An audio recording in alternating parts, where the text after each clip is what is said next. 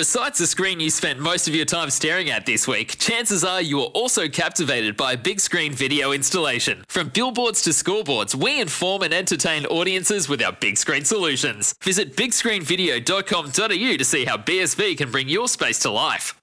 Listening to the Overnight Crowd.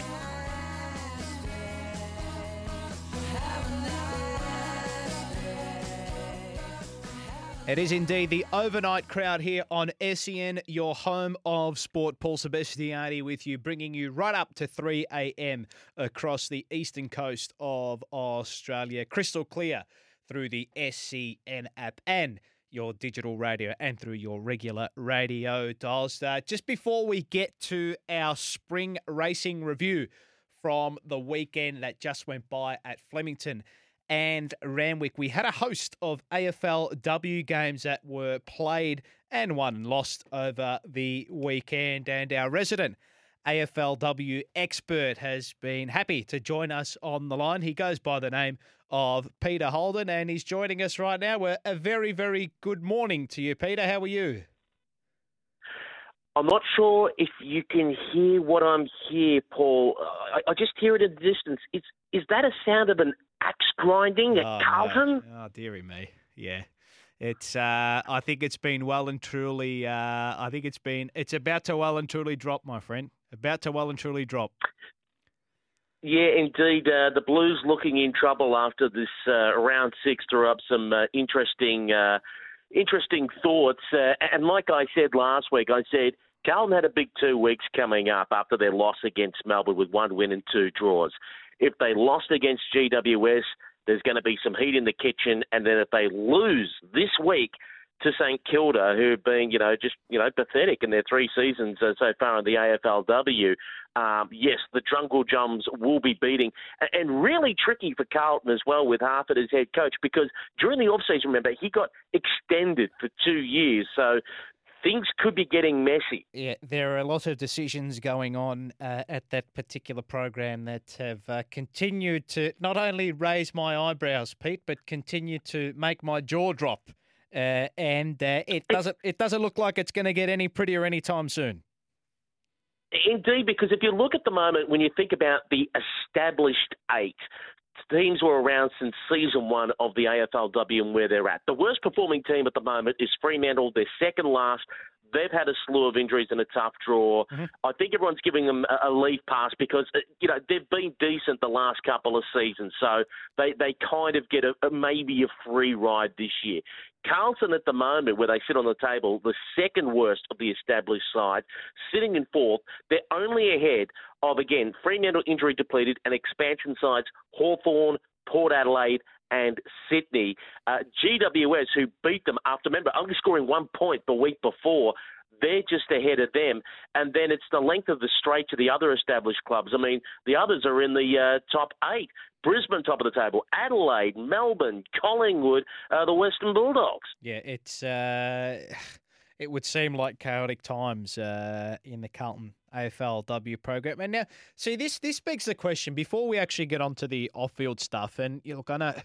We get texts through and you see comments saying, who cares, and the competition is no good and they expanded too quickly and the quality is no good. And I understand that sentiment, Peter, and I think we all do. We understand the critique of the game from an eye test point of view. There are some people who dislike it. There are some people who enjoy it. As far as I'm concerned, when people...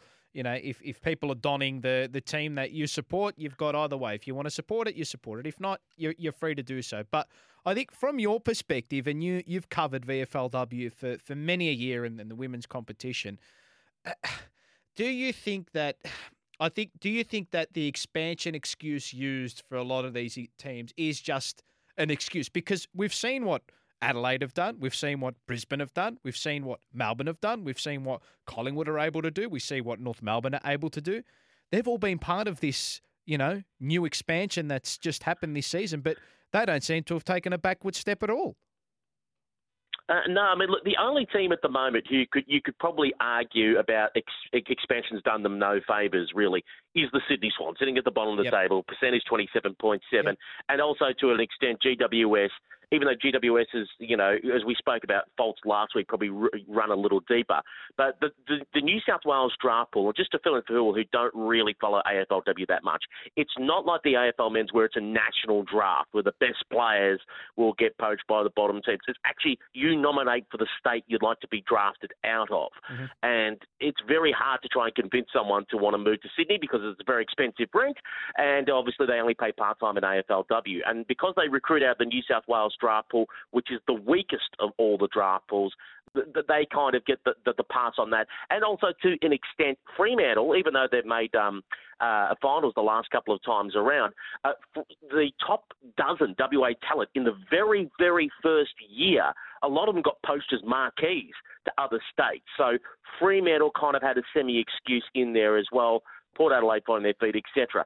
But as you said, Geelong and Richmond, who both look very wobbly after the first few years, both are sitting in the top 8 at the moment and look improved. If, for example, Richmond were to finish 9th, okay, their supporter base would be very frustrated, but they'd walk away saying, we've made a lot of improvements, we now can be taken seriously. Same thing for Geelong as well, who have a big game against Essendon coming up in just over a week. As you said, those clubs all of a sudden have finally turned the corner. Brisbane has always been thereabouts. Remember, they got gutted. They got gutted when Gold Coast came in, and even before that, when North Melbourne poached some of their better players back after the second season. The Adelaide Crows, who, remember, in the first couple of years, they split their player base. They had some players in Adelaide and some players in Darwin. They've won 3 flags. Melbourne has always been challenging for the flag. They've always been in the premiership conversation. And Collingwood, it's amazing that they're 4th, to be honest, even though St Kilda nearly caused the upset. Oh, dear, Nicholas Stevens. Collingwood, when you look at it, they've been gutted with injuries. They're missing their best players. Bree Davey, elite best and Ferris, is out with the ACL. Britt Benici, one of the best taggers around, is out with an ACL. So for them to be 4th, when I thought this season, they should have considered tanking for draft picks, is extraordinary. Yeah, they've done a phenomenal job, the Pies, and it just goes to show you that, if you've got a great culture and a great system in place, and this is with regards to AFL and any competition, in the land. If you've got good systems in place, you've got good people and competent people in the right positions who are not just good at their job, but Pete, treat this seriously. Treat it as if you have to go out there to win, not treat it as if, we've got a team, so we're just going to congratulate that. Because from my point of view, and I'm looking at Carlton, even if with my Carlton hat off, right, I'm looking at it and thinking, well, they're just continually celebrating, clapping, that they actually have a team in place rather than actually clapping results. And that's what it should be about ultimately. And that's what it's going to have to get to. Exactly. And the thing with Carlton is as well, previous captains have left. Yep. I mean, Lauren Arnell, who is now coaching Port Adelaide, left for Brisbane and ended up winning a flag there. Mm-hmm. Bree Davey said, I'm out the door, I'm going to Collingwood. Maddie Press-Parkis, you might argue a different deal because she was an Essendon supporter at heart, but she left and took Georgia G with her. Grace Egan, who was originally snubbed by Richmond when they first entered the AFLW, got picked up by Carlton, left to go back to the club she got snubbed by. Nicola Stevens, who was poached out of Collingwood to go to Carlton, she said adios, bye-bye, went to the Saints. Kate Shearlaw, who was delisted, is now a captain over at the Saints. Tilly Lucas-Rod, who was delisted, is now a captain at Hawthorn. That's the quality of people that have left Carlton, and it's got to leave you scratching your head going, what is going on with the culture? I mean, I remember having a conversation on a podcast a few years back with Daniel Harton. We talked about Irish talent because at that stage, the Crosscoders had their first camp. This is just after Cora Staunton had broken big. And out of the Crosscoders, a heap of Irish women came out of that program. Aisling McCarthy out of the West Coast Eagles right now, Considine, who ended up winning a couple of flags at Adelaide, and several others. And I remember asking the question to Harvard at that time, going, are you looking at the Irish women, et cetera? This seems to be, an exciting development. And I remember at the time he virtually saying, we've got someone who looks after that area, but no, not really. And the only player, the Irish player they got was Joe Doonan, who, to be fair, had to split to go back home after 2020 because the pandemic hit. Mm-hmm. But now she's at Essendon, and you're thinking, geez, Carlton seem to be behind everything when it comes to the development in AFLW. They seem to be a step off the pace from everybody else. Yeah, it does seem that way at the moment. And I mean, for people who sort of follow the work I do sort of on YouTube and stuff with regards to all the AFLW competition, everything, I think you've heard my opinion on it, Pete. And, it's funny that we're trying not to make this about the club, but, I mean, it just keeps making the news. They just keep making the news for all the wrong reasons, unfortunately. All right, let's move on. Let's move on from that whole discussion. Let's look at the on-field stuff. There's plenty going on, and even from the Blues' perspective, they've built this massive new facility, which is fantastic. The home of AFLW now at Icon Park, which is great, and it's only going to mean that the game just continues to get better. But from an on-field perspective, what did you make of the weekend that just went by? Adelaide crushing Port Adelaide in the inaugural AFLW showdown. It seemed to be, it was a dominant performance from start to finish, really, wasn't it? Well, yeah, I was going to say, I think you can describe that 20,000 people showed up at Adelaide Oval. Unfortunately, and importantly, not 21 who were wearing black, white and teal. The Power got absolutely smoked, 63-3. And Chelsea Randall was given best on ground in the showdown. And when people talk about the best player in the AFLW, they've talked about Bree Davey, who, as we said, unfortunately is out with the ACL at the moment. Mon Conti is a name that's been thrown up there a lot.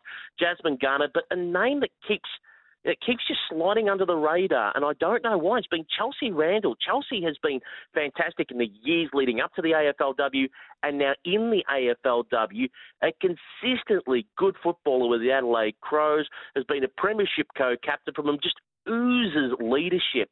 And maybe because Erin Phillips had been at Adelaide for so long and she was maybe just that little step above Chelsea Randall and she took the spotlight away from her. But Chelsea Randall is a name that people are not talking enough about. Okay, very interesting. And to also say, you look at, Erin Phillips left Adelaide. She's, as you said, arguably probably one of the most accomplished AFLW player in the league. And they've just continued to churn out the wins and just continued to churn it out. And I think that just goes to show that the on-field play, the players that they actually have on the field and the talent they have on the field it's still going to be good enough to compete. Well, I tipped Adelaide to win the premiership. I honestly think as long as they can get themselves into position, they're trying to find second spot on the ladder. One would be obviously ideal, but they're sitting second at the moment. If they can hold down that spot and have a path to home finals, at least the grand final, for them ideally the grand final, they're going to be in a fantastic position. Their percentage is stronger than Melbourne's, 255 to 166 over the third place. So they're in a very good spot at the moment. And just by all indications, they just know what to do when it comes to finals time. They've been there, they've done that. They weren't seriously gutted, by the way, when Port Adelaide came in. Everyone thought they're going to lose Marinoff, they're going to lose Hatchard. They didn't lose them, which is important because they're players in their 20s who have plenty of good years ahead of them. When you think about the players that were lost to Port Adelaide, when you talk about Erin Phillips and Ange Foley, they're at the back end of their career. So in one sense, yes, Erin Phillips is one of the great players in the early years of the AFLW, but it's not like it's a serious dent to their depth. Yeah, that's exactly right. And moving away from Adelaide, looking at another premiership contender in the Mighty Demons, Melbourne, they just continue to churn it out, and Taylor Harris had another strong game on the weekend. Libby Birchdown back as well is doing a fantastic job. What have you made of their season to date? As we know, the AFLW stalwart, really, Daisy Pearce, she just continues to churn out the form, even though she's got a host of kids to look after, and a husband too. She's just a star, isn't she? Yeah. Oh, she is. And Taylor Harris has become the second player in the league to kick 10 goals against a club. And she has kicked 10 goals against the Fremantle Dockers. And it was pretty close at three-quarter time. And all of a sudden you were starting to think, is there an upset on the card? Is Fremantle finally going to turn the corner and have a last-minute ditch for a finals campaign? And then Melbourne just put the foot down and just said, nah, we've had enough of toying around. And they absolutely ran away from the Fremantle Dockers. Again, it's tough for Trent Cooper and his side. They almost feel like they're just treading water in passing time. But like you said, with the Demons, the fantastic thing for them is the midfield depth that they've got. They've got maybe 5 to 6 players. They can run through the midfield at any time in any combination. And that makes it a headache for any opposition coach because they're trying to think, well, they know the A graders that Melbourne have got in there going, right, we're going to be matching up against Paxman, we're going to be matching up against Zanker, and we're going to be matching up against Smith, and etc. And then all of a sudden they just switch and they'll throw around a few others. Like a Daisy Pearce is wrestling the forward line, can all of a sudden go for a run in the middle, and then you're like, oh, okay, well, who do we match up against Pearce? And you're left with serious headaches. And Melbourne can just keep doing this again and again. It's almost like a Jenga puzzle. A Rubik's Cube, more in fact. It's the combination just keeps changing, and it keeps doing every opposition coach's head in. And, the only thing that's probably stopping Melbourne at the moment is just that chip on the shoulder, and when they front Brisbane or Adelaide, they've got those memories in the back of their mind. Can they get past that mental hurdle? Melbourne are definitely going deep in the finals. It's just a question of whether they can get over that mental hurdle of both Brisbane and Adelaide. Yeah, it would look that way as well with regards to what they've done this season. But just before we let you go, Pete, there was a little bit of I don't know if it was a little bit controversial or anything like that, but I wanted to get your take. I'm sure you saw the article penned by Mr. Steve Price. Now, we know he's a bit of a controversial figure, and it's okay to have opinions, and that's fine. But what did you make of his take? The greatest own goal by the Herald Sun. It's because what it is they have unwittingly admitted that Steve Price has zero influence over anything. And I mentioned this on Twitter, and let me give you the example.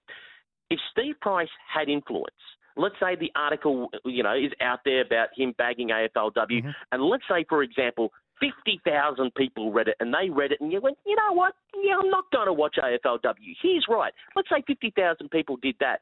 That would actually be bad for Steve Price's employer, News Corp, who, of course, also own Foxtel and Kayo.